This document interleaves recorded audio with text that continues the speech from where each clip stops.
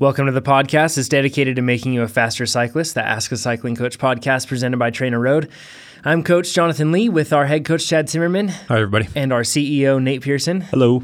And we are going to answer more of your cycling or triathlon training related questions today. You can submit them to us at trainerroad.com/podcast. And we will go through them, read through them, all of them, and build up a list for next week to answer for y'all. But first, before we get into things, we have a few house cleaning items. First of all, we were talking about maple syrup. We actually got called out on Twitter for this, but we were actually saying that we didn't know exactly the glycemic index of maple syrup, and it's actually 54. So it's pretty low, right, Chad? I mean, comparatively speaking. Yeah, I was surprised. I didn't know for sure, but I thought it would be on the pretty high end of that index, but it turns out it's right smack dab in the middle. Yeah. I would think it would be more like glucose, which is 100, because it's just sugar. A russet potato baked is 111. Yeah. And brown rice boiled is 50. So maple syrup is 54. That's just pretty interesting. Another point of reference that's common on the bike is a banana. That's 55. So interesting stuff. So checking that one off for y'all. On the other side of things, Nate, recently you did a hill climb time trial on your mountain bike from about 5,000 feet up to 8,000 feet? Something like that, yeah. That was the one that you guys were too scared to do, right? This guy. No. We were both traveling the next day. Yeah, we were both traveling the next day, and as you guys can attest, I had every intention of doing it, but I just had too many things to do. Just another point of reference, I did Carson City off-road and traveled the next day. Look at just so you guys know. Just so you know. Anyways. Should we bring up that was a 35 mile and not a 50 mile? Still. This was, that's a good point, because that was a 35, 4-hour race? Yeah. And this race, the hill climb, was an hour race. Yeah, a lot shorter. So I did a 4-hour race. Okay. Anyways, just a point of reference. I don't like doing like race recaps, but I did learn a few things. Yeah. One, it was really hot at the bottom. You know, and if I can just jump in really quick, I had to be up there to take some pictures, and then I jetted back home, take care of the rest of the things I needed to do. And when I was up there taking pictures, I was actually thinking it doesn't feel that hot. But everybody that was coming up the trail had their jerseys fully unzipped, and they looked like they were cooking. So was it really hot at the base and then it cooled off, or was I just unaware because I wasn't under duress? Yeah, you weren't under. You were in an air-conditioned truck, and then you came out and took pictures, then jumped back in. That wasn't so hot. I mean, I was outside for a while, But as you got higher up, it got a lot cooler. But one thing is Jonathan was taking pictures, and I was like, water, I need water. And he gave me some ice-cold water, and I poured it on my back. And that was right at a point where there was a slight headwind, and that evaporative cooling, I was about halfway through the climb. It gave me my power went up. I felt so much better, and I didn't overheat the rest of the way. And I think that's a combination of the evaporative cooling kind of helped me for the rest of the time up, and also it got cooler as you got higher. Actually, on the way down, it was kind of cold because we went so high up. Yeah, and where you came, and right after you got that water, it wasn't long after that, and then you got exposed to the wind a little more. So I'm sure that was a good time. Just going back to the last episode, if it wasn't windy, the coolness would make you feel good, but after a while, if it was really muggy or something in Reno, I could feel even worse, kind of almost like it's an insulation of a blanket on me. Totally. But your normalized power was what, 289? 289, I think. Yep. What does that work out in power to weight for you? Oh, I don't know. We gotta do the math. Where's your weight at right now? I think that was that day was like 83 kilos. Okay. So someone do the math. Not bad. Not good though either. But I paced it really. I did a negative split on pacing by a lot. I think by too much. I haven't analyzed the power data, but based on what I saw on the Garmin, I think I was 10 or 15 watts higher on the second half than the first half, which is too much. Yeah. But anyways, the important part is that I was then going to one of those calculators online where you can put in the gradient and your power and your weight and that kind of thing. And I'm trying to, for single track 6, I'm freaking out, and I'm trying to think of should I, weight loss versus power, right? Which is always a huge topic. Yeah. And I started putting numbers in, and I did like a Geiger, which is a climb here in Reno. It's about 30 to 40 minutes, depending on how fast you are. Yeah. And if I lost like a pound or two, I lose or I gain I lose like it's like 15. A pound is like 15 or 20 seconds, right, on the climb. If I up my FTP by 15 watts, it's like 2 minutes, right? Yeah. And I'm thinking, man, I am 6'6", in case anyone didn't know. And at that time of the race, I was like 183, I think. I think that's like 83 kilos or 182, somewhere in there. Yeah. I can't lose more weight. Right. Longtime podcast listeners know that taking some time off, I think I got up to like 205. Yeah. It wasn't all muscle, but anyways, 205 at a guy who's tall doesn't look that big. I did a very concerted effort to lose a lot of weight, and I did it pretty quickly. And now that I'm kind of at like the lower end of a healthy weight for my height, I'm thinking, and I want your guys' opinion on this, I should be not at all worried about a pound here or there or going lower, and I should just be focused on power. Couldn't agree more. Yeah, I agree. You know, Kean Swenson, friend of the podcast, he's one of the best cross-country mountain bike racers in the nation, and he's having a fantastic year.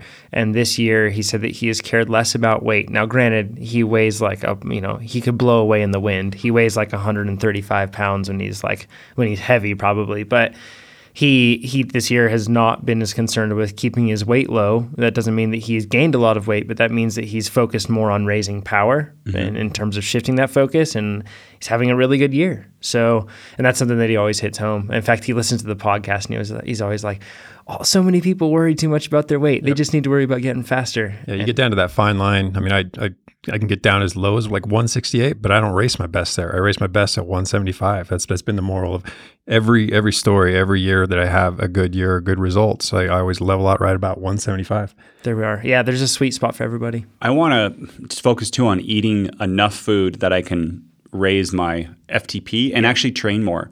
I think I've only been doing it for a little while, but I talked about eating a little bit under my caloric deficit leading up to single track 6. I've now erased that. I've upped my carb percent actually to 60 to 70%, which is, I know a lot. People are probably gasping and falling over. But my idea is I want to have more intensity and have more actually time on the bike. And then that hopefully then would raise my power to weight ratio, and then I would race better. So I'm thinking, and my wife's like, please do this, but I look at other tall racers and say I'm 183, 184. This morning I was actually 185. But I mean, it just changes day to day, right? Right. I think for a guy my height, 190 to 195, but get my FTP up real high, like 370, 380, would be a comfortable, and Chad, actually, this is all just a strategy for our TT, right? Because that's power to aerodynamics with our flat TT. In 1 year against Jonathan, where we're both going to just destroy him. Big FTP, that's all. I feel like all three of us are racing each other, but that's actually kind of not the case. I feel like you two are racing me. Oh, yeah. Nope, I'm going for a sub 50. I'm not racing anybody. Nice. But anyway, so you guys, that would be more, I think that'd be better for me. So yeah. I don't know the way to get there. I think I'm just going to eat more and train more.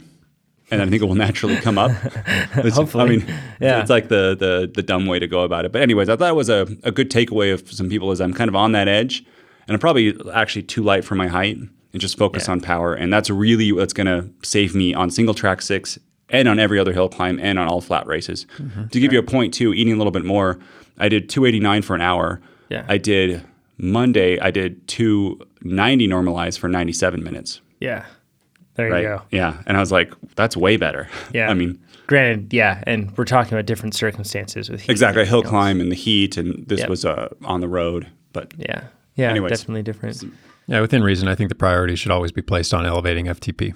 I mean, you can worry about body weight if you've got an obvious weight problem and you can tell that weight's slowing you down. But if you're even reasonably lean, it can't be the priority. And I think you will lean out too. If you're reasonably lean and you're training a lot, I think you're just naturally, in most cases, you just naturally lean out. Take care of itself. Yeah. Exactly. Yeah. But I think if you're on that borderline of obesity, or not a borderline obesity, if you know you're overweight. Yeah, if you've got 10, 15 pounds a ditch, it can be a greater priority. Just ditch them and then train a bunch. or do it both at the same time. At the same time. Yeah, and we've noted, and I just want to confirm this, within reason, Chad said, and we've talked about in most cases, these aren't like golden rules that everybody needs to go out and apply right now. We're just talking. People will hate and be like, you told everyone, I'll get 2 emails. You told everyone to gain weight. You told everyone to lose weight. Yeah. I'll get them both. Yeah, it's tricky. So, but yeah, good job on that hill climb, by the way, Nate. Thank you. I almost won the division. I lost it by like 14 seconds. And I think it's because I didn't pace.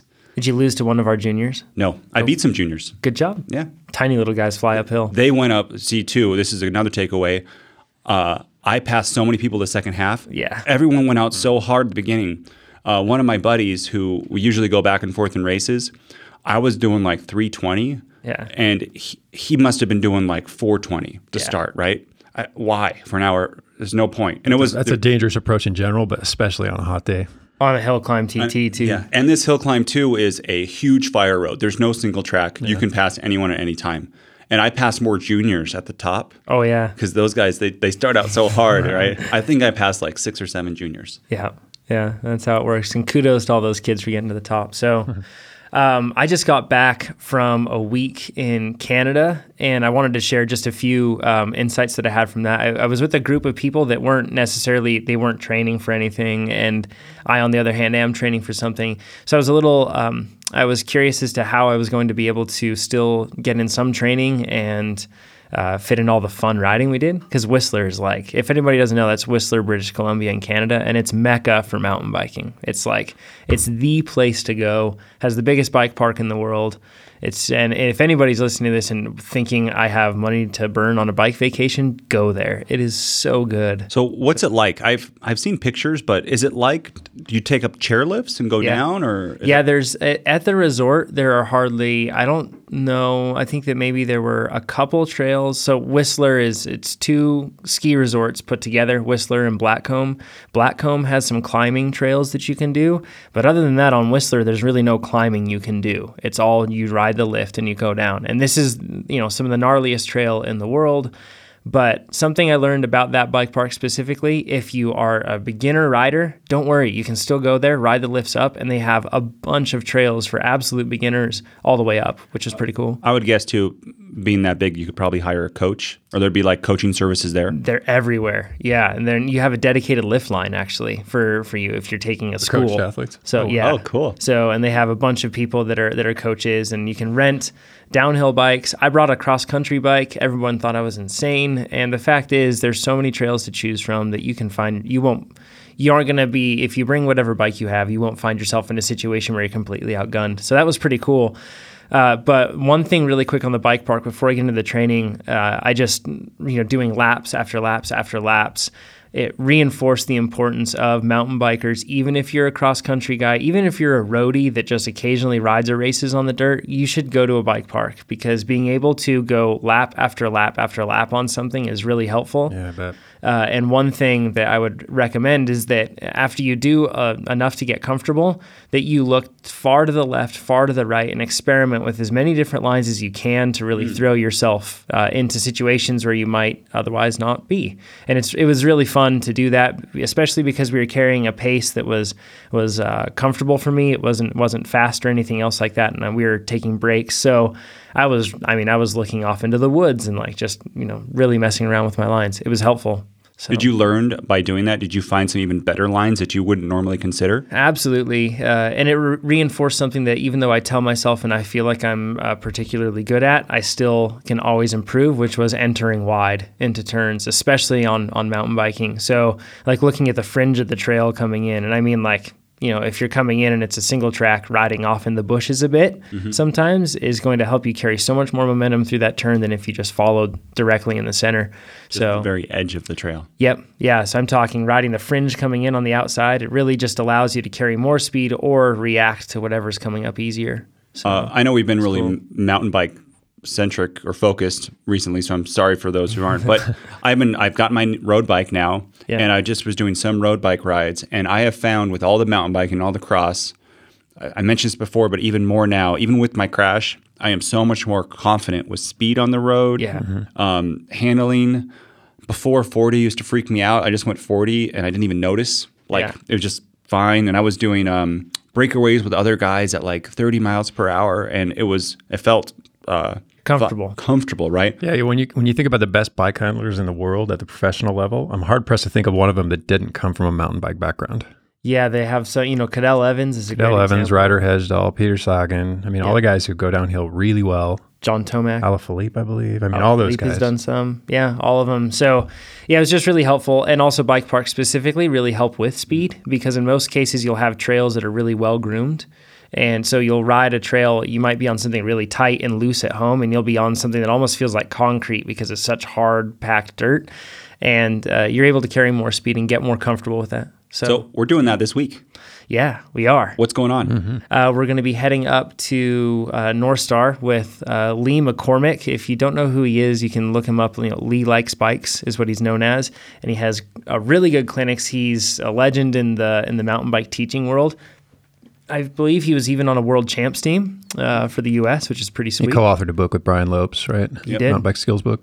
Yep, absolutely. Mastering mountain bike skills. Yeah, and he's coming out on Thursday and Friday of this week, and we are going to, and he's all ours. We've reserved him for just us three, and he's going to work with all three of us. That's how fancy we are. Yeah. That's how much help we need. Yeah. And I assume that a lot of you are probably thinking like, oh, well, this one's really for Nate, but all of us are looking forward to the improvement we're going to make. Every ride so far, and I've only done a handful of them. I mean, Jonathan will show me like one little thing, and it makes a world of difference. So I'm looking forward to having someone who's focused solely on helping us improve our skills for a couple days. Yeah, and it's going to be huge for me too. I think that not only the opportunity to repeat in session things, just redo the same thing, but also having another person that knows so much, not only about riding, but how to teach riding, having that person analyze your performance for you is so helpful. So I want to see what the takeaways are between me and you, Jonathan, because you're obviously much, much better at it, but is it still going to be the same core? Right, you know what same I mean? Like, principles, right. Yeah, it'll be interesting. You just apply them 90% of the way, and I apply them 3% of the way. Yeah. You know what I mean? We're going to have a podcast that we'll record with Lee on a lot of this stuff here, and then we'll also, we should have some photo content and some other stuff potentially too from this, so it should be really cool. We're all looking forward to it. One last thing on Whistler really quick.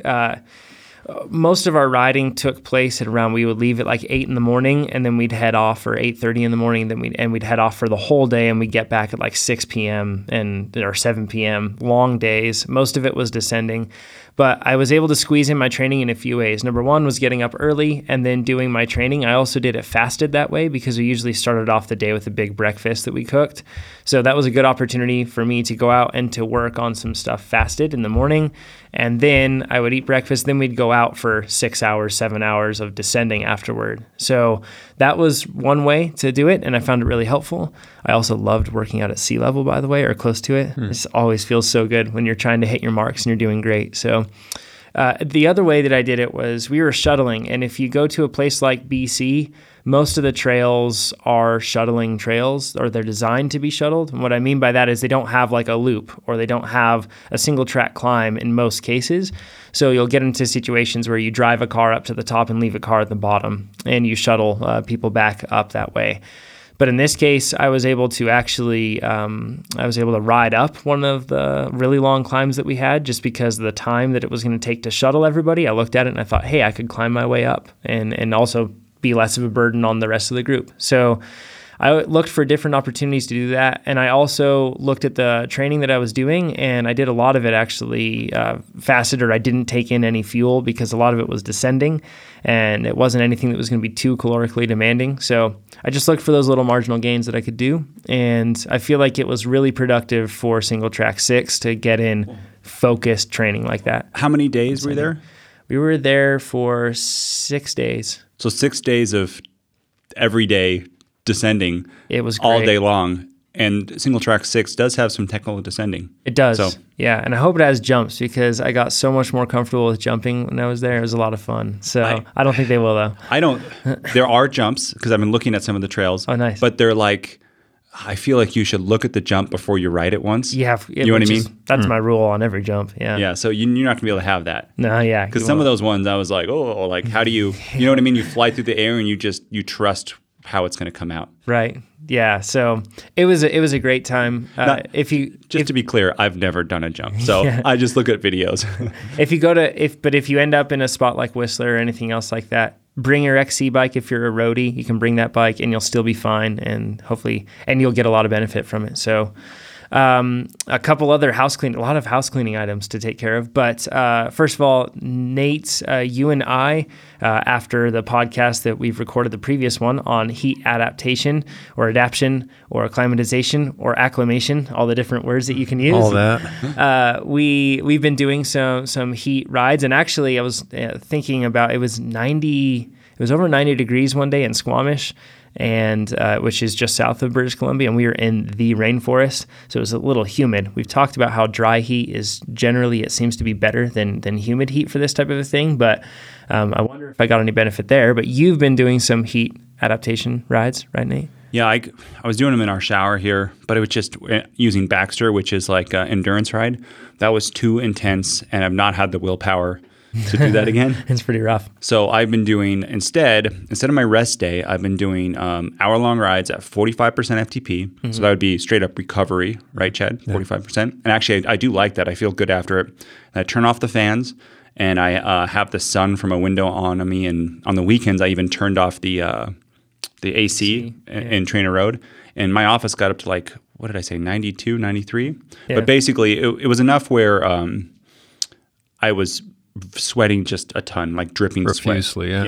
Yeah. So we mentioned that a lot of the studies were saying that they were around 102 degrees Fahrenheit, but really the goal with this, right, Chad, isn't necessarily the ambient temperature. No, the short of it is trying to elevate core temperature and make your body, still be able to produce work while dealing with a high amount of internal heat. Yeah. So I don't know if we joked about this, but I don't know what my core temperature is. And Chad, what's the way to get your core temperature? It's very unpleasant. Yeah, it'd be very thermometer. Basically rectal thermometers. It'd be very uncomfortable while riding a bicycle. Prettle much impossible. Yeah. But I guess they're remote. Nope. Let's just say it's impossible. I saw a little story here. I saw Matt Lieto. Chris. I think it was Chris. It was Chris Lieto. Yeah, you're right. It was Chris. In Kona, he actually swallowed a thermometer, like a pill, and then it kept track of it, and then they got it later. Like real-time internal temperature feedback. Yep. Yeah, that's exactly. In Kona to see like how hot his body got. Yeah. So swallowing one, and maybe they didn't get it back. Maybe it was just in him, and I don't remember. This was it had an expiration, let's hope. This was almost like 10 years ago. I wonder if we could get our hands on one of those.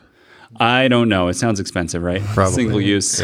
Yeah, single use. Swallowable. Yeah, that seems expensive. But so the one thing that we want to cover with this is just the fact that, if you do find yourself with hot weather at your disposal or in your immediate area, we don't know exactly what benefit and if it decreases at a certain core temperature and what it is, but at the same time, I'm sure that there are some benefits there. Basically, if you can gradually adapt your system to further and further heat stress, it's going to be beneficial. If you plan to race hard or even just spend some time riding in the heat, you're going to have to take some time to adjust to that heat. And when we go race a single track 6 in like 2 weeks, right now there's days 92. Yeah.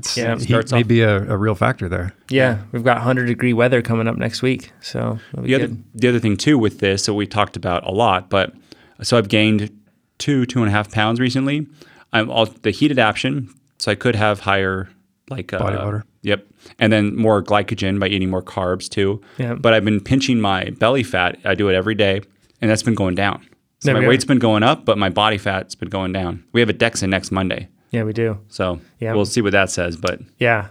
Another house cleaning item really quick, cyclocross tire rules, because it already is #cross is coming. It's almost already that time. I think the first race is coming around, I think at the end of the month. They're already starting cross racing now, which is crazy. So, but we're going to be doing a lot of cross racing because this year we have Cross Nationals, and that is a UCI sanctioned event, or governed event, I should say.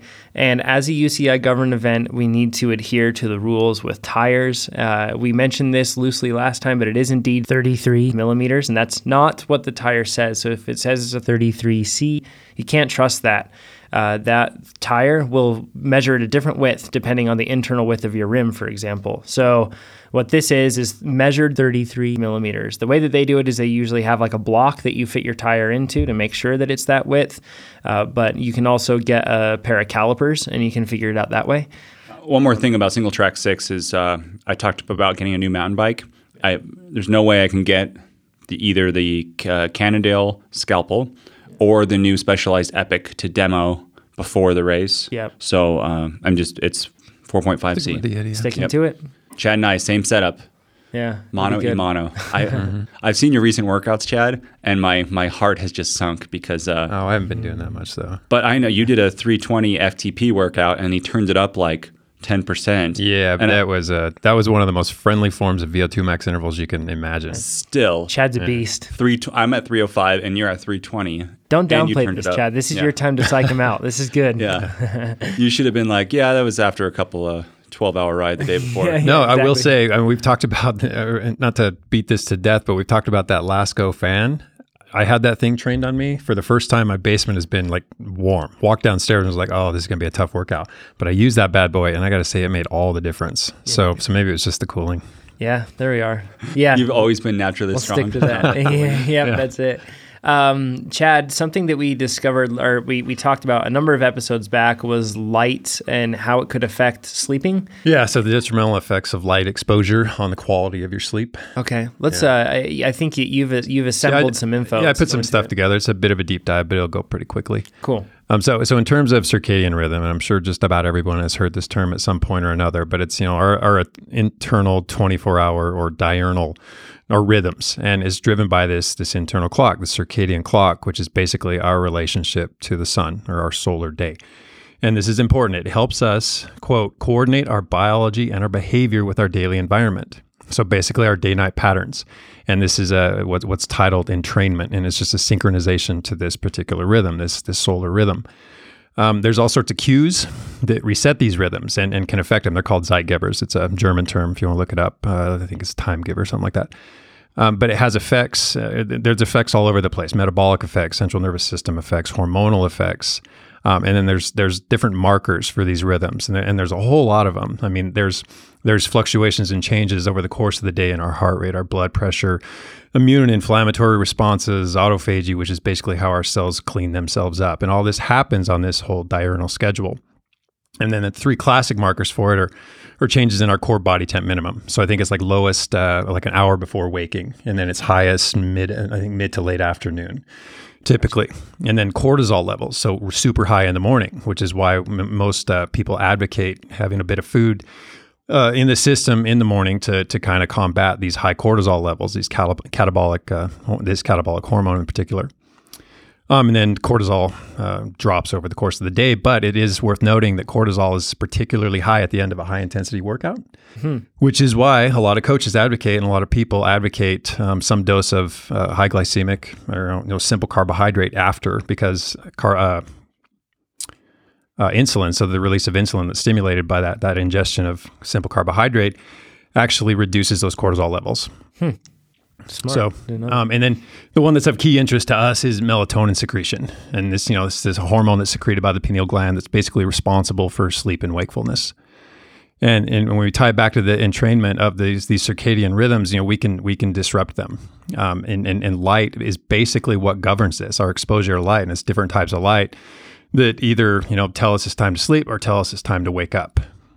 Interesting. So I'm going to say that all back again. Sure. Your circadian rhythm tells you when to be sleepy and when to wake up, and you can do things to not be sleepy. Your circadian rhythm and how it affects melatonin secretion in particular in this case. But yeah. The dumb way. Yeah. So to simplify things, exactly. Yeah. So we're going to talk about how you could mess it up, what not to do to mess it up. So basically what inspired all of this was the fact that we noticed that, exposure to light, and it's a real hot topic, when do you cut off exposure to light such that you don't disrupt your sleep, and what type of light disrupts your sleep? And it turns out that, light basically dictates this whole thing. So bright light in the morning tells you it's time to start the day, and certain circadian related actions take place. And then when the sun goes down, ideally, that's when we try to avoid certain sources of light. and expose ourselves to whether we manufacture it or it's natural dim light. Because dim light, there's actually a term, it's dim light melatonin onset. And we can disrupt that by exposure to, in particular, brighter lights, but it's very specifically blue lights, the light we get from these small screens. And it doesn't take much. And daylight, we should say as well. Daylight, of course. But when the sun drops, there is no more daylight. We're basically creating our own artificial daylight with these screens and with this exposure to higher spectrum light. And so what it comes down to is, at this point, the intensity and the wavelength of the light. And yesterday, Nate reminded me of something that I hadn't considered or thought about since, I think, high school, but it's the Kelvin scale. So basically that color temperature scale where you measure the light in kelvins, and what we're looking for is low Kelvin light. So basically warm white light. That's the red, orange, yellow end of the spectrum. 2 to 3K. If you see like light bulbs, for example, like you can get fluorescence or anything else in like different temperatures, 2 to 3K. And also our phones now, at least I know on iOS, like, you can swipe up and put it into night shift mode. Right. And that aims to change the color temperature of the light that's being emitted from the screen. For Android and the new version of Mac OS has this built in, but there's an app called Flux that you can use. Yeah, and takes I away like the blue light. I use it and it works quite well. It's a little distracting when you try to watch something in the evening and it's washed of all its blue light. But at the same time, what's more important, seeing that movie in full color or actually sleeping well? Yeah. So what's important here is that the light exposure can advance or delay your circadian rhythm. So if you think about your exposure to blue light before bed and you advance that rhythm, it doesn't advance your rise time. So basically you're just cheating yourself out of sleep. Or it does advance your rise time, but your alarm, however, says otherwise. It's time to get up. Whether you feel rested or not, whether you're in tandem with your circadian rhythm, doesn't really matter. So it's pretty important that we avoid this particular form of light close to bed. So basically when the sun goes down, that's when we should start to avoid these light sources if we want to optimize our sleep. And we all understand how important sleep quality is. Yeah. And what's super interesting about this is that even the smallest of light emissions can disturb that melatonin release. And all sorts of the opposite of what you want happens. Cortisol goes up, ghrelin goes up, insulin goes up. Leptin, the hormone that tells you that you're no longer hungry, is suppressed. It's basically everything that's undesirable when you're trying to tell your body it's time to sleep. And a couple of studies, there's one from University of Chicago where they flashed a beam of light on the back of the knee, and that actually disrupted normal melatonin release. So something as subtle as that didn't have anything to do with the eyes. On the other side of that one that did have to do with the eyes is another study. I couldn't figure out who this was. It was just referenced in something else. But they used 2 millisecond flashes of light. So we're talking 0.002 of a second. So it's imperceptible to the human eye. 2 to 3 hours after this person had fallen asleep, on their eyelids, actually penetrated the eyelid, something they confirmed with the EEG measurement, and it delayed normal melatonin rhythm. And they measured that through the saliva. So even something as subtle as that affected this melatonin release. That's crazy. You're going to make me a blue light now.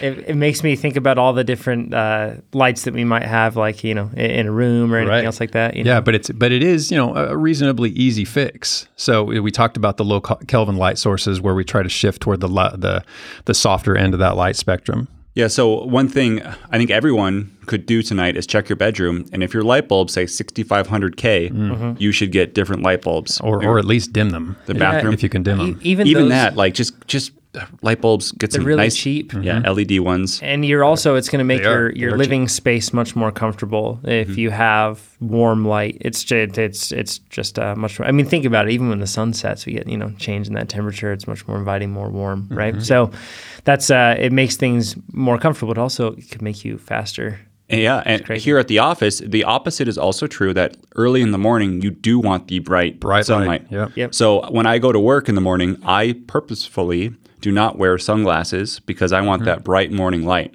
to help with my circadian rhythm. Yep. Here in the office, we've installed these things called solar tubes, which are these light-catching devices on the top of our building.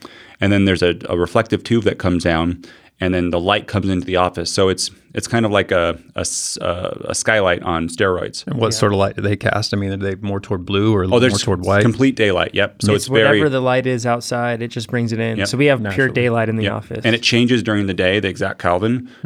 But it's very much, if we turn on our light bulbs, which are more on the 2000 end, you can see those look yellow, and then the solar tubes look blue. So we actually leave the lights off, and everyone just experiences natural blue daylight. And I read about this before, and they're very expensive to put in, but it should help with productivity and happiness. And we were used to, this is a reaction because we used to be in a basement, and that basement there's a little teeny window, and we tinted it. Defiant reaction to being stuck in a hole all day. Yeah, exactly. Yeah. So I could even see in an office space, we could go daylight everywhere, and I've thought about that, but it's so expensive to switch all light bulbs at once. Not popular with the owners association either. Yeah. Well, no, that's different. The light bulbs are fine. Oh, the light bulbs. But that's a side thing. We're in a little association here, and I didn't get permission for my solar tubes, and they might want me to take them out. So if there's any lawyers because this is like I also don't have the power on. If there's any legal precedent, please email me, nate@trainerroad.com, that I can tell them, but I'm pretty sure that I'm at their mercy. Yeah, unfortunately. Yeah, interesting stuff. So different things that we can do. We talked about the apps that you can use, and then just trying to remove those daylight light sources. And when you do need light, surround yourself with the warmer light. Blue blocker glasses too. Kick those around. They're kind of a hassle, but especially if you wear prescription eyewear. A few people here at the office I've noticed use them when they're working. So I just went to my sleep doctor actually yesterday. And we are going to have him on the podcast. We're just waiting for my stuff to go through a little bit further. But he recommends for me 1 milligram of melatonin an hour or two before bed. He says never do more than 1 milligram because it might you get like a rebound effect where in the middle of the night you wake up for longer. And then if you are changing time zones, he says it takes about if you don't do anything special, it takes about 1 day. Every day you can adjust your clock by about 1 hour. Your circadian rhythm. So if you go to something like on the other side of the world where it's 12 hours off, it's going to be hard. But he says for the use of melatonin, still just 1 milligram, and bright light in the morning, which you can do through, Chad and I have these portable lights, which I do use in the morning too, that do like a 10,000 lux light. And I use that when I travel. And then he says, first thing in the morning, go out, get a walk, get that light on you. Yep. And then at night, try to melatonin. Try to reset your rhythm. And he says with that you can do about 2 hours. And he when we have it on, he can talk more about it because he's very smart. But he says this is what studies have shown. And I don't have the actual studies. It's secondhand me saying what he said, but I do trust him. I mean, he's a very well respected doctor. Awesome. Sure. With that, let's get into Thomas's question. He says, "Hi, Trainer Road. I'm Thomas from Belgium. Currently, we are experiencing a heat wave of roughly 35 C or 95 degrees Fahrenheit. That is warm for Belgium. Our weatherman warns us about doing extensive or intensive efforts due to high ozone concentrations. Is this really bad for your performance? And does the same ozone warning apply for indoor training?" So do we want to cover that part first, Chad, before we keep going? Or do you want to keep? Yeah. So Thomas, everything I've read, it's basically the concern here is that, you're working out, so you're breathing more frequently and more deeply and using more lung tissue. Chances are you're also breathing through your mouth, which a lot of the incoming air is going to bypass your nasal filtration system. And then, of course, you're talking about not only pollution, but also pollution and high heat. And the high heat actually exacerbates the pollution. So sunny days or hot sunny days are far worse than, maybe after a rainstorm or even windy days. And then ozone levels, we don't even need to be so specific to ozone necessarily. We can just lump it in with pollution. It's harmful, plain and simple. And I know some people I've seen, it works for runners. I don't know that I've ever seen this with cyclists, but they wear breathing masks. And a lot of the times those really don't do anything. It all depends on the particulate size. And if those filters don't filter that out, you're breathing it in just as you would without the filter. We're not talking about the mask that you wear because you do CrossFit and you try to look like Bane. We're talking about the like an actual filtering mask. Not inspiratory training. Yeah. So what we're, weighing here is the benefit of exercise or the brain health benefits of exercise versus, the damage that pollution does. And basically they're mitigated and sometimes more than that. It doesn't just wash, it's actually harmful. And that's not even to mention what it does to your lungs and how it can intensify allergies or if you suffer from asthma. So basically it's just a question of paying attention to the air quality forecast. And we have a website for the United States called airnow.gov. Covers like 400 U.S. cities. And I would imagine there's something similar for you in Belgium. I mean, there has to be. Yeah, we get it every summer. Right now, I think I can almost see it out of our window. We get forest fires. Ton of them. Oh, yeah, We're dealing with a big one right now. And in the morning, it's usually pretty good. but in the afternoon, depending on the wind As where the it heat is, ramps up. it can get really, really bad. Yes. And what we do at home is we close all the windows, have the AC on, and actually change that filter because my daughter and I have bad allergies. And you're supposed to change the filter usually like every 3 months. At least that's what mine says. Yeah. Who does that? Hardly anybody. We waited Which 6 months. filter? The filter for your air intake for like we your change it monthly. AC. That's smart. Yeah. Yeah. So he talks about what we can do. I mean, I would advise to train inside. Well, exactly. I mean, but that is right. the takeaway. I mean, if you want to do short, intense workouts, do it indoors. I mean, if you want to ride, if you absolutely have to ride outside, try to do it early in the day. Try to keep the intensity low, and therefore your breathing rate low. But ideally, do it indoors and try to do it in a closed shop. I mean, you're not going to sit on the balcony and open the windows up and expect to get any benefit from being indoors. I mean, in this respect of avoiding the pollution. Yeah, exactly. Yeah. Just in general, there's a lot of studies that show correlation between living in a polluted area and having higher disease, like Beijing, LA, and then Salt also, Lake City. Is the Salt Lake City one of them? Oh, it's like some of the worst pollution in the U.S. actually. But you can, if you Google that, you'll see that there's a lot of people in these areas have higher risks or rates Right. of XYZ, Sure. ABCD, EFG, everything. He says, maybe related to this, after workouts in hot weather, I always tend to get a headache. Drinking loads, eating carbs, and a bit of salt seems to help, but mostly I end up having trouble with this for a couple of hours. He then asks if this could be related to that. I assume Yeah. it could be related, but also No, I dug into it a bit, and I didn't see anything that cited headaches in particular being related to in inhaling pollution of any sort, not let alone ozone. I just see this as tied to dehydration. I mean, it's one of the classic symptoms of dehydration. Also, something else that I noticed with this, even though, like you mentioned, drinking loads, eating carbs, and a bit of salt seems to help, which would be addressing that dehydration. Yeah, but even, side of things. you talk about drinking loads, it's clearly not sufficient. So when you're out exercising in, 35 degrees Celsius, 95 degrees Fahrenheit, that's hot and your body's dumping sweat, dumping sodium. So you're obviously not keeping up with that, or you're not matching it, is what I'm guessing. Coming back to the house a bit dehydrated and therefore with a bit of a headache. Yeah, I've also noticed a lot of people get headaches when they ride, and even if it's not necessarily that they're sweating like crazy. And a few people that I know, a lot of them carry a bunch of tension through, and they may have a poor position, and they end up putting their neck in the spot where it's really uncomfortable, and they ride subconsciously, right? They don't even intentionally do it. Sure, yeah. And that can But Thomas cause it here is to- talking about specifically in hot weather. This seems to be the issue. So I'm guessing it's. I guess that's my dehydration. point. Don't, and I'm not saying that this is your situation, Thomas, but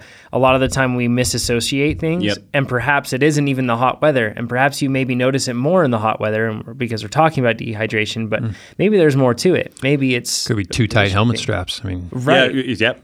Totally. Exactly. Or I've had that too, or even just like new sunglasses. They kind of like Yeah, dig sure. into your head with the helmet or sunglass combo. maybe hurts. because it's hot, I wear a little skull cap, and sometimes I don't adjust my helmet and I forget, get a bit of a headache. Yeah, and some helmets are not shaped right for your head. I mean, you should never have a helmet that feels like it's pressing into a certain portion of your head. It should feel like it just fits over comfortably, in general, to know if you're hydrated. So let's say you're doing a 3-hour ride. If 2 hours into it, you have to go to the bathroom and it's clear, you're probably hydrated, most likely. If you come home and you do 3 hours and you drink a ton of water, you still don't have to go to the bathroom, and you get home and you still don't have to, and then later on it comes out kind of dark yellow, you're probably dehydrated. Yeah. And on the neck pain and head pain, I actually just switched on my new road bike from, I think I was at a 44 or 46 with handlebars, and I went down to a 40, which bike shop guys were like, "What are you doing? You're tall. You need a wide bar." I went down to 40s.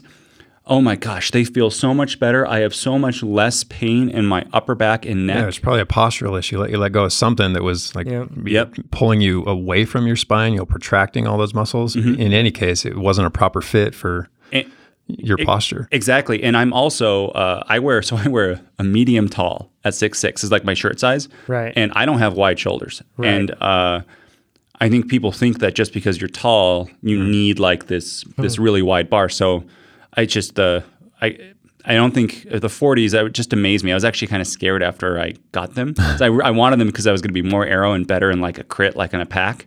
But unexpectedly, Pretty sweet. my neck and back feel, I could ride forever. And I've stood by that for quite some time, that your bar width on mountain bikes or road bikes is much more relative to the width of where your arms are sitting, right, at your shoulders, much more so than height or anything else like that. It really does. I think that there's more importance there because, like you said, it allows, like Chad, you have pretty broad shoulders, and if you're when you're riding, and if you have to tighten your arms right in, you have 38 centimeter wide bars. That's going to be really uncomfortable. If you have super wide bars, it's just finding that sweet spot. Let's cut my mountain bike bars.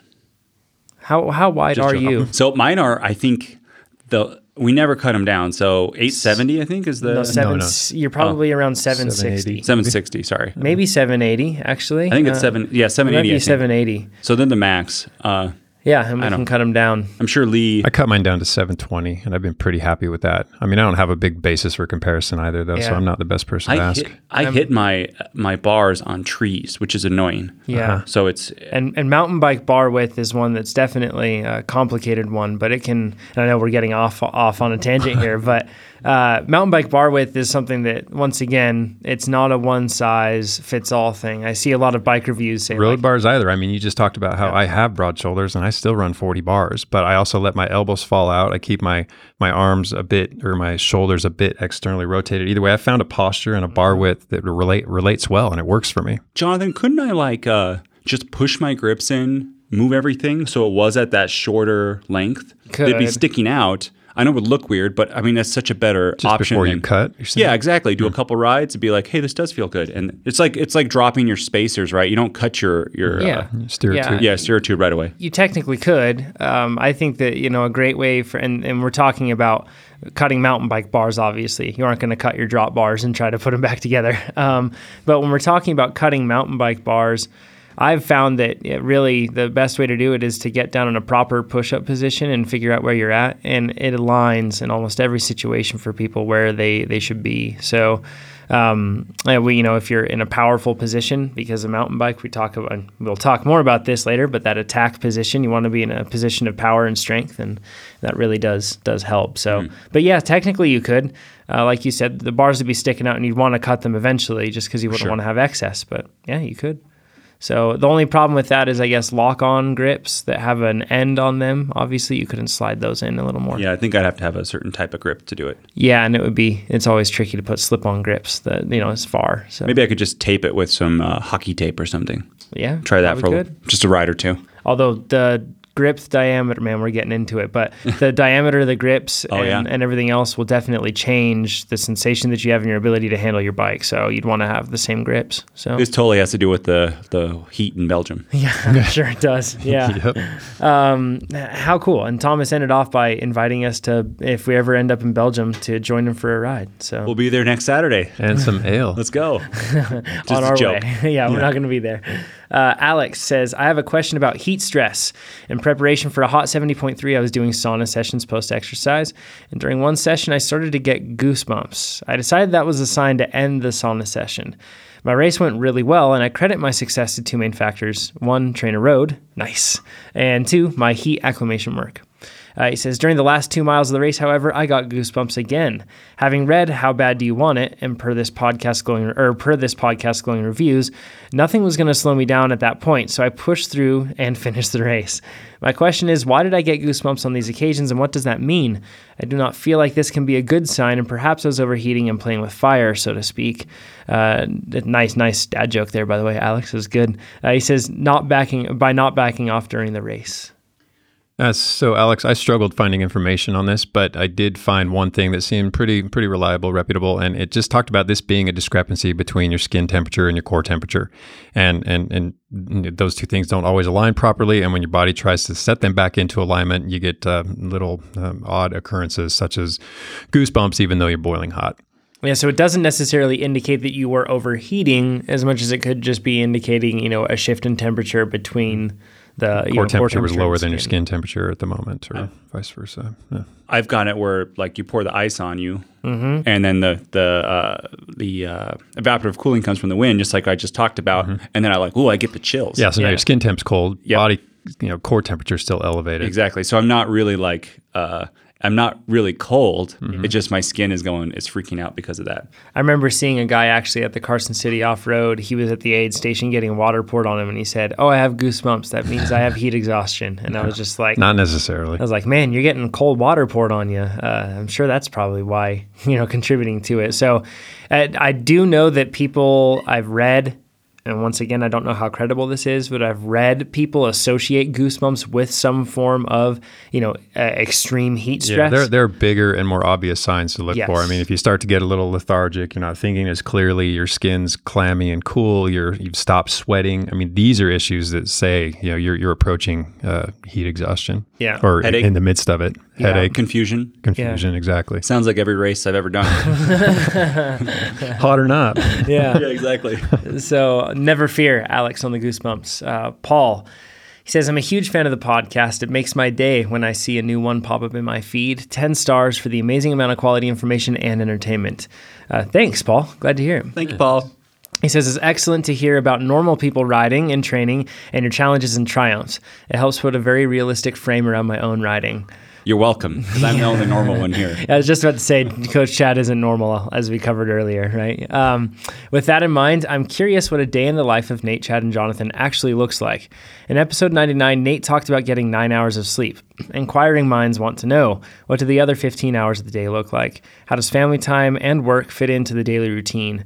As a parent of two, Trainer Road has breathed new life into my riding. Thank you for such an amazing and life-changing tool. Paul. Awesome. Very cool stuff. Nice of him to say that. So, who wants to go first? We're not going to go into the details. Let's not get very detailed on this. Yeah. But I one quick thing on this. I think this is going to be good because I've talked to a lot of people that are like, oh, you work at a bike company, so that means you just get to ride whenever you want and you ride, and I don't know if that's how it goes in other bike companies, but that's certainly not how it goes here. It's the work side of things is absolutely, paramount priority for all of us. Our days are still quite busy. We don't have a... Yeah. We have one person who I have asked to ride during work hours, and that is Brandon, our product manager, and he's supposed to be testing early alpha builds and what's called pull request builds on different platforms all the time and make sure that things are matching up to what we want to do. He's also a pro triathlete, yeah, and a heck of a road racer. He's too. moving into cycling. You watch out. He just won Cascade it, yeah. Cat 3. No, the Baker City Classic. That's it. Okay. Yeah, the Baker City Road Race, and he's going to Cascade. And I'm sure he'll probably. I think he's sitting somewhere around 5.2 watts per kilo. Yeah. We have a climb here. This is off subject, but the climb here, Mount Rose, which takes about an hour.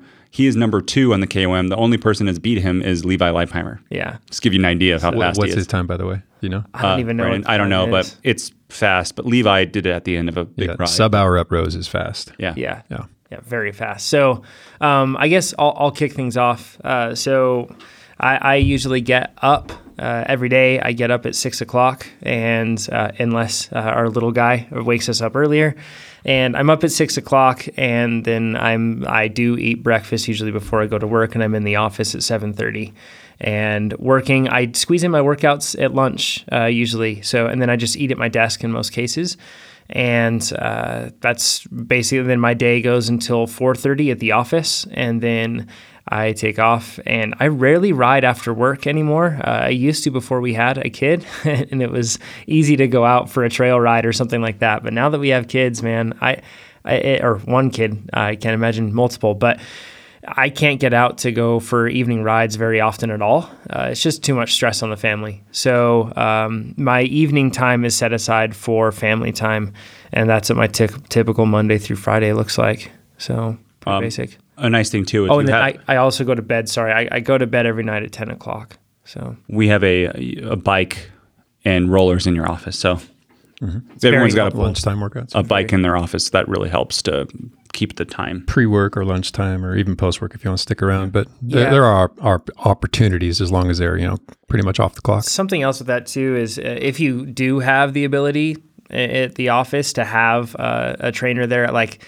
lunch rides, like on Wednesdays, we do a company lunch ride outside. So people bring their bikes and we ride outside, but I don't consider that training. I consider that a social ride, and I'm very strict with that for myself. I look at my lunch hour, I get, the rest of the week. I love the fact that it's on the trainer, so it's really structured.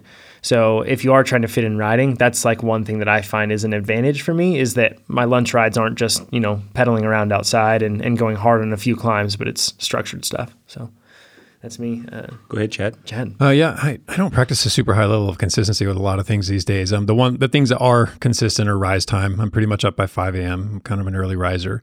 I used to do workouts in the morning, and they work quite well. But anymore, if I work out, if I ride the bike in the morning, it's just a simple hour or 30-minute recovery ride, and a lot of it's geared towards something else. So right now, if I do those, it's about aero adaptation, getting used to my newly revised aerodynamic position on the TT bike. Nice. And then day progresses as it typically does. It's work centric, and then I typically work out anywhere from 4 to 6 in the evening, depending on the duration of the ride and what I'm trying to accomplish. If it's a high intensity ride, it's kind of heavy on my mind, so I try to bang that out early, and then eat a sizable meal afterwards. If it's a lower intensity ride, I might postpone it till more like 5 or 6, so that I can do the low intensity work and then have a light dinner and not be tempted with all the other things that could pull me off my goals in terms of body composition, and then go to bed with a lightly filled stomach on the heels of what was a light workout.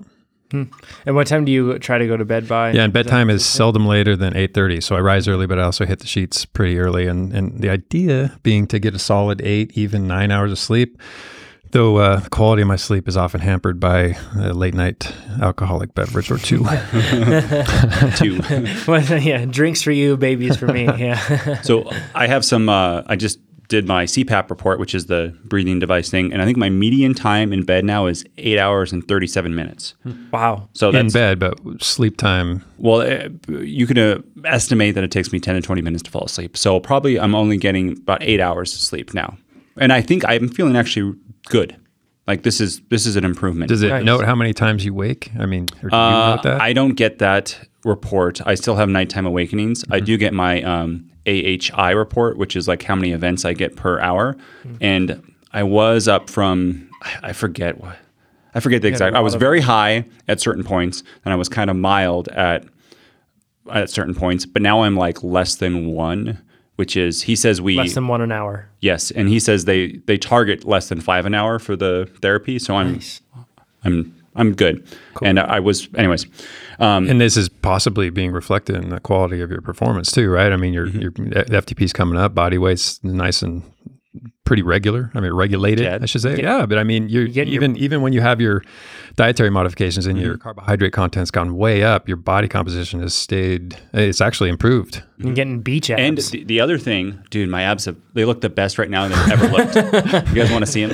You go into the company shower, the lighting in there is just the perfect. I want to take I almost want to attribute that to sleep quality and not much else. Well, the other thing, you're absolutely right, is I'm changing multiple things at once. So it's hard to attribute to one. It's tough, but man, I think you've changed a lot of these things in the past. The one thing you haven't been able to affect is the quality of your sleep. The other thing that my carbs, it's like twice as much. But the other thing I'm doing that is that I do also feel better in, and again, it's just like, it's hard because I'm changing so many things, but I'm eating so many more vegetables than normal and a lot more fruit than normal. I wasn't doing either of those. And that I could also in general, eating lots of vegetables is tied to great health, right? So I had like bell peppers. Too many people argue that. Yeah, salads and stuff like that all the time. So when do you wake up?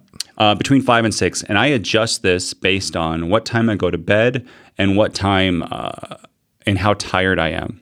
So my wife, she's a crazy person, and she goes to bed between 7:45 and 8, really early. Yeah. And sometimes if she backs it up to 8:15, I can kind of get in bed at 8:15. Curious, how does she make that work in the summer when it's light till 9 or 9:30? She has a sleep mask. And she's getting up sometimes at 4 a.m. to do a 2-hour ride. If I can add to what my contribution to this conversation, I do wear a sleep mask and I wear earplugs, and the quality of my sleep changes quite a lot when I do both those things. Even though it's a weird way to sleep. In a good way, right? It is. It changes in a good way. Oh yeah, positively. Yep. That's what she does too, which helps. But so if I can go to sleep with her, I usually then try to set my alarm for more like 5. But if I don't go to sleep with her, I end up working on Trainer Road or answering emails, and I go to bed at 9:30. I think my best time to go to bed is between 8:30 and 9, and then waking up between 5:30 and 6, and then I feel So you're still talking a solid 8.5 hours. Yep. And that's when I feel good. On the nights that I get like 7, because my machine reports it, I feel horrible. If I get 9.5, which sometimes I do, it's only after a real big like training day, or I get multiple days before where I don't sleep well. So it kind of adjusts, but my wake up time at latest is 6 a.m. And then I come to Trainer Road, and then depending on how busy my afternoon schedule is, I will sometimes do a ride early in the morning, but I prefer not to. Because it's just so hard, especially if it's an intense workout. I find it very hard to do a ride early. The only way I've been able to do it is with a crowd of people while I lead a class. And how they do it, I'm guessing they rely on the same thing, that whole group environment. Chad, we could just get together. I don't know if one other athlete that doesn't. I've tried that with Amaret in the base. Nate just I'm not sure if that's a selling point or not. It'll help me. Chad just wants to beat you on race day. That's all. So if I do work out in the morning, I'll try to, and I know my schedule ahead of time. I'll try to have it be something like Baxter, an easier workout, right? And then it's much easier on my brain to do it. Then I work during the day, and some days I don't sit down at my desk and all day long because I'm just going around doing stuff for Trainer Road. At lunchtime, I usually just eat my lunch as fast as I can, try to get like a 10-minute lunch in, and then go back to work. And then around 3:30, I try to do another ride. So that would be my intense ride. And that's at Trainer Road, and I use all of our betas and stuff. And then and I usually get to work between 6 and 7. Sometimes I get to here at 5:30. It all depends on my sleep and how I'm feeling. So generally, my best thing is if I can start riding by 3:30, everything's good, and then I go home and play with my kids, and then once my wife goes to bed, I go and work more. Yeah. Then the weekend, same kind of thing. Life of the CEO right there. So it's fun. And there it is. Yep. David, he says, love the podcast and app. I've been using the app for about 15 weeks now using Virtual Power. My next move is to purchase a power meter to up my game even further. I'm a 38-year-old Cat 4 rider that races mostly time trials in New Jersey. However, coming up is a 110-kilometer road race that I plan to do. I never win, so that's not the goal, sadly. Rather, the goal is to ride strong and at least finish with the main field. So my question is, there's a combined Cat 4-5 field and a combined Cat 3-4 field. Which do you recommend I register for? Both are the same course and the same distance, and I'd like to try the 3-4 field because I figure the riding will be safer and I may be able to go faster drafting in a field of faster riders. However, I fear getting dropped in this field. I typically race open Cat 4-5 fields and finish mid-pack. The risk here is that the new riders race dangerously sometimes, and it won't give me the experience of racing with better cyclists. However, there is less of a chance of me getting dropped. Advice. Yeah. Okay. Don't do the 4-5. You've paid your time in, and it's not worth the crash and stuff. Even if you do get dropped, just try to hang in there. I recently did a ride with Dave Christensen, who's a international pro, races internationally as a pro. He's our filmmaker here at Trainer Road too. Works here at Trainer Road.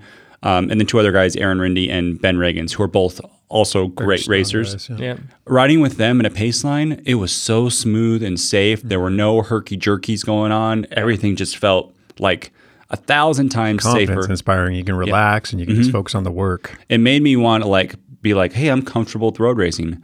I recently rode with some lower people, and one of the people at the beginning, they were joking with somebody in a pace line and swerved into them as a joke, and that's a bad joke. Just and all these other people swerved, and I was like, my gosh! And someone else they were watching the tour or something, but we were going pretty above 20, and they started eating, so they put their hands off the handlebar and were reaching in their jersey pockets and swerving.